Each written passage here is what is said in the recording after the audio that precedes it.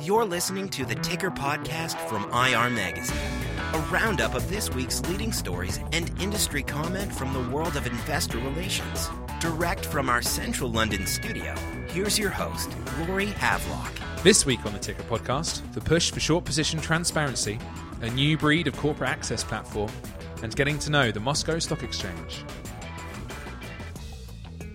Welcome back to the Ticker Podcast. It's our weekly roundup of the top news and headlines from around the world of investor relations. We are back and huddled up for warmth in the pod studios with Tim Human, Candice de Montpetit and Garnet Roche. Good morning, guys. Good morning, Larry. Kicking off with the Russian greeting and the news this week that the Royal Bank of Scotland has signed up to use Facebook at Work, an experimental version of the social network for corporate use. Its interface is a lot like the personal version that we all know and love and have poked people on many times before, but it lacks ads and doesn't collect user data. The corporate version is currently free, but the company plans to start adding new features and charging premium subscription rates, as you might expect. But yeah, RBS plans to roll out compulsory internal use of the social network to 30,000 employees by March and its whole 100,000 strong workforce by the end of the year, with the goal to encourage collaboration and speed up internal comms, and potentially probably play Farmville against your work colleagues while no one's trying to see. The SEC has deemed Facebook a suitable channel for companies to communicate with investors, and the platform is increasingly being used as part of professional communications. So is this the next stop for IR? Facebook disclosure, particularly after, for example, Goldman Sachs' disclosure changes this week, or is it another false dawn? Is it going to be another Pinterest for investors? Well, that idea I had that never ever took off. What do you reckon, guys? Are you going to be checking out Facebook for latest investor news? I'm pretty rubbish with Facebook, just in my general life. I have no wall, and I don't talk to anybody, and I don't let anybody tag me, so nobody wants to be my friend. I think I'd probably be even better at work. Yeah, I was going to say maybe you're the perfect candidate for Facebook at Work then. Yeah, I think it's just Facebook's getting less and less cool, isn't it? I mean, like a few years ago, like everyone's parents got on it. Oh gosh, and it became a place where like all of your relatives could see what you're up to, and you had to start worrying about it in that respect. And now it's extending into work, and it's becoming like an extension of your work social life. What kind of photos would you share? Like, I mean, none of the ones that I've got on there already, that's for sure. Very serious pictures of the podcast studio. I mean, What else? Yeah. Just a weekly update, happens? another picture from the Ticker studio. Oh, well, otherwise, I'm just going to be like me, a Facebook phobic. Never been on there. Never will. Never been even on there, let alone have a profile. You've never even had a look at someone else's. Well, not so good for RBS, but maybe we'll see it soon. And like I say, particularly heralded by some recent changes in the IR world, where more and more social networks are being used, to quite interesting ends. We obviously had the Goldman Sachs disclosure we talked about last week. And Tim, I think you discovered another little social network use this week in your news gathering. Yes, well, it's not a new thing, but Twitter had its Q3 results this week, and for the second time they used Periscope to stream their results. Periscope is an app which allows you to stream video from anywhere using your phone, and we've talked about it a bit on the pod before, I think. Twitter acquired Periscope earlier this year and then used it first of all for its Q2 results, but then they used it again this week. They started off the results with a bit of an office tour with the phone, and then went through and then recorded all of the results as they were going on. Unfortunately, it didn't really help the company's performance on the stock market, though. Their sort of financial performance and forecast didn't go down very well, and the stock crashed 10%. Oh, not so good. Is this live streaming stuff the start of a trend? Because I remember speaking to Patrick Kiss of Deutsche Euroshop about doing the same thing for their AGM. I think we have seen video being used a bit more for earnings. We've seen companies like Yahoo and Netflix do video earnings over the last couple of years. And then with Periscope, it's very easy for anybody who wants to like pick up their phone and stick a stream online. I'm not sure if this is going to be a big trend, though. I think it's quite... it puts an additional layer of pressure on companies when they're doing their results to have to be on camera as well as talking over the phone about their results. Another thing is that Twitter obviously owns Periscope, and so it wants to show off its technology. I mean, this is the kind of thing you see with tech companies in IR quite a lot. For a couple of quarters, they might try something out, which is like a new product they've developed. I remember when Google developed a moderator app, which allowed you to submit questions, and then other people could vote on the most popular question. And so they used that in their conference call a couple of times. It was quite a fun thing to do, but they decided it wasn't actually that effective in terms of an investor relations tool, and so they stopped after a short while. So does that mean that we're not going to see Periscope in the podcast studio anytime soon? I don't know. How does everyone feel about that? Live streaming the pod. I feel like I rely rather heavily on Laurie's excellent editing skills. I don't think I want to be live streamed. I think I also rely quite heavily on this being an audio-only format. I think as soon as I was... We're like most public companies. We're sticking with audio. Yes, absolutely. Face for radio. And what else has been going on in the US market, Tim, as you've had your eyes fixed on them? Yeah, one other thing I wanted to pick out was a letter that's been written by the New York Stock Exchange, along with NERI, the National Investor Relations Institute, to the SEC, asking them to get hedge funds to reveal their short positions. The letter says the exchange and the institute would like to see more light brought to this less transparent part of the market and wants to see short positions treated a bit more like long positions when it comes to reporting. Is this not something that companies in America already do then, compared to their European counterparts? Well, in the US, brokers estimate the short positions on stocks, and hedge funds can pay, or anyone can pay to get access to that in a timely fashion. That information is also reported on a couple of weeks later. But it's totally different to the European Union, where since 2012, after the sort of financial crisis, and they brought out a load of regulation, one of the things they brought in was that hedge funds would have to report their short positions. So if they have a short position of 0.2% in a stock, they have to tell the National Stock Exchange about that. And if it goes up to 0.5%, they have to reveal that to everyone.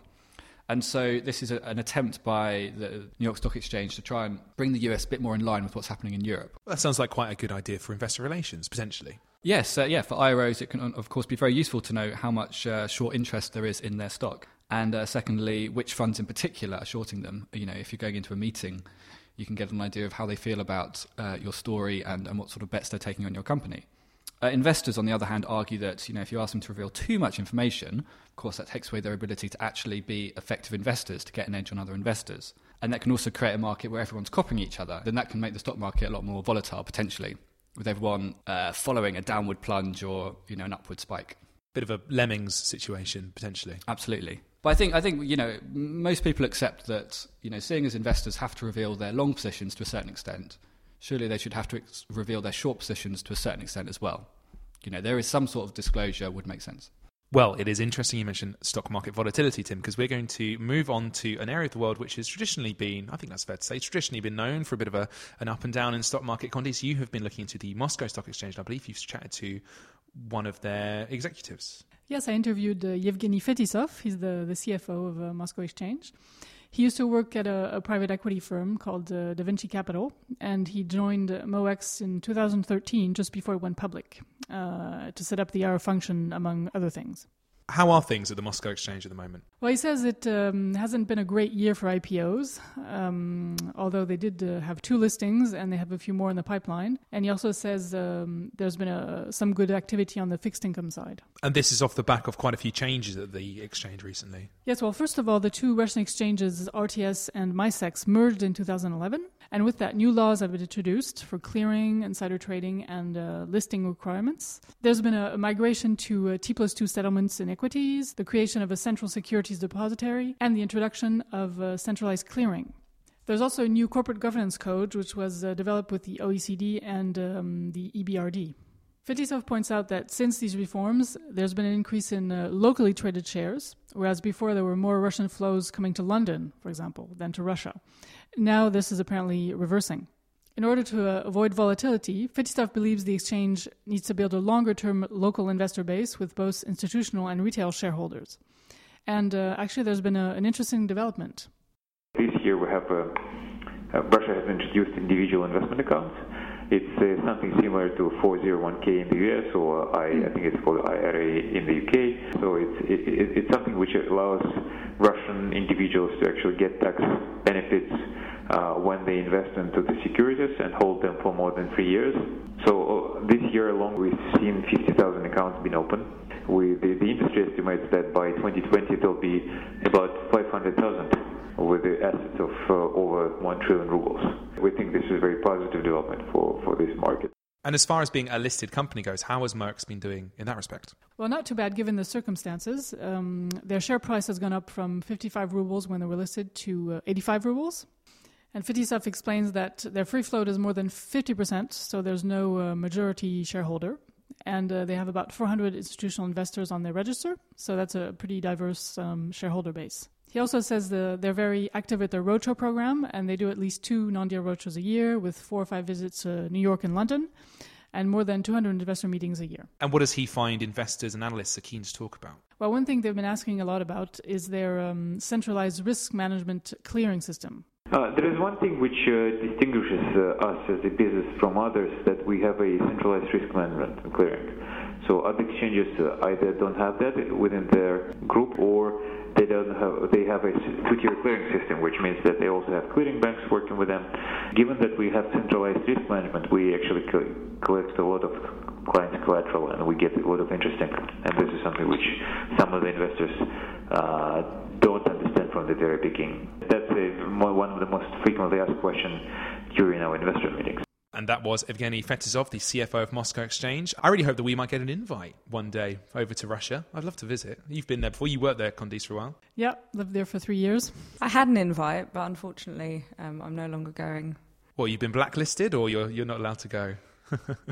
No, that sounds much more exciting than the reality. No, the conference wasn't going ahead, so No visa issues. no visa issues. No. Well, there's always next year. Garnet, what have you been looking into this week? I believe it is a corporate access platform that promises to buck the trend a little bit. Yeah, I've been having a chat with a company called Meetle, one of these new alternative corporate access platforms that have been launched over the last couple of years. So they're a new company then? Not really, actually. Meetle launched in 2012, but when we profiled a number of these firms last year, such as CorporateAccess.net, Corporate Access Network from Phoenix IR, WeConvene and Engage, Meetle was actually in the process of being bought by Glass Lewis. Catherine Rabin, CEO of Glass Lewis, said at the time that Meetle was disruptive to the status quo and, quote, beneficial to the entire investment chain. And to give you a bit of background, the San Francisco headquartered firm had a West Coast focus to start with, but soon expanded. It held its first non-deal roadshow for a foreign company, a Chinese firm, in August 2013, its first for a large cap, an oil company, in November that same year, and launched Meetle Europe in July 2014 before being acquired by Glass Lewis 2 months later. I spoke to Jeffrey Tharr, co-founder and CEO, about what Meetle has to offer. And he says that the size and diversity of the user base is one advantage for the company. He says, quote, currently over 600 firms are live on the platform, including broad corporate representation across market caps and geographies, and a variety of institutional investors, including asset managers, pensions, and family offices. Okay, so how exactly does Meetle work then? Well, according to its website, it is a browser-based software application that enables direct access and dialogue between investors and the companies that they invest in. These investors can communicate securely and privately with companies and also receive inbound meeting requests.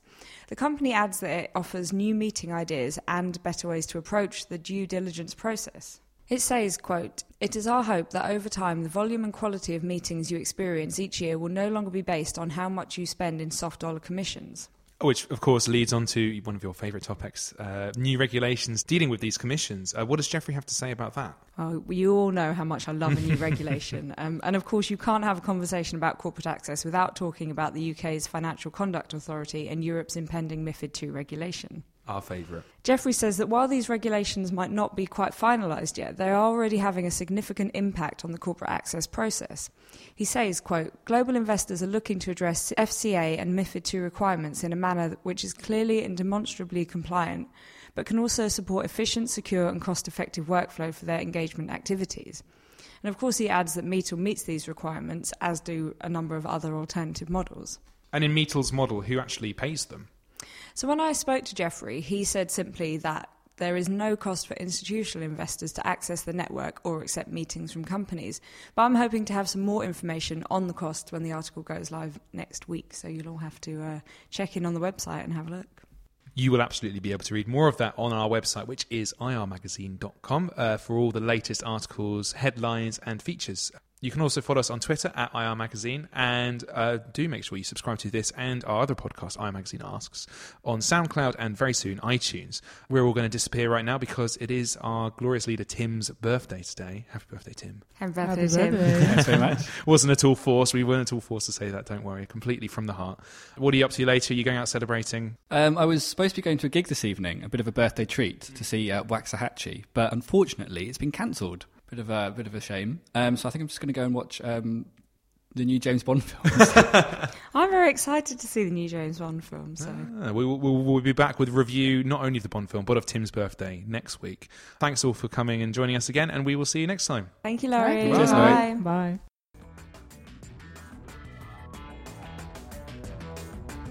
You've been listening to the Ticker podcast from IR Magazine. For free access to all the latest global investor relations news and analysis, register at irmagazine.com or download the app.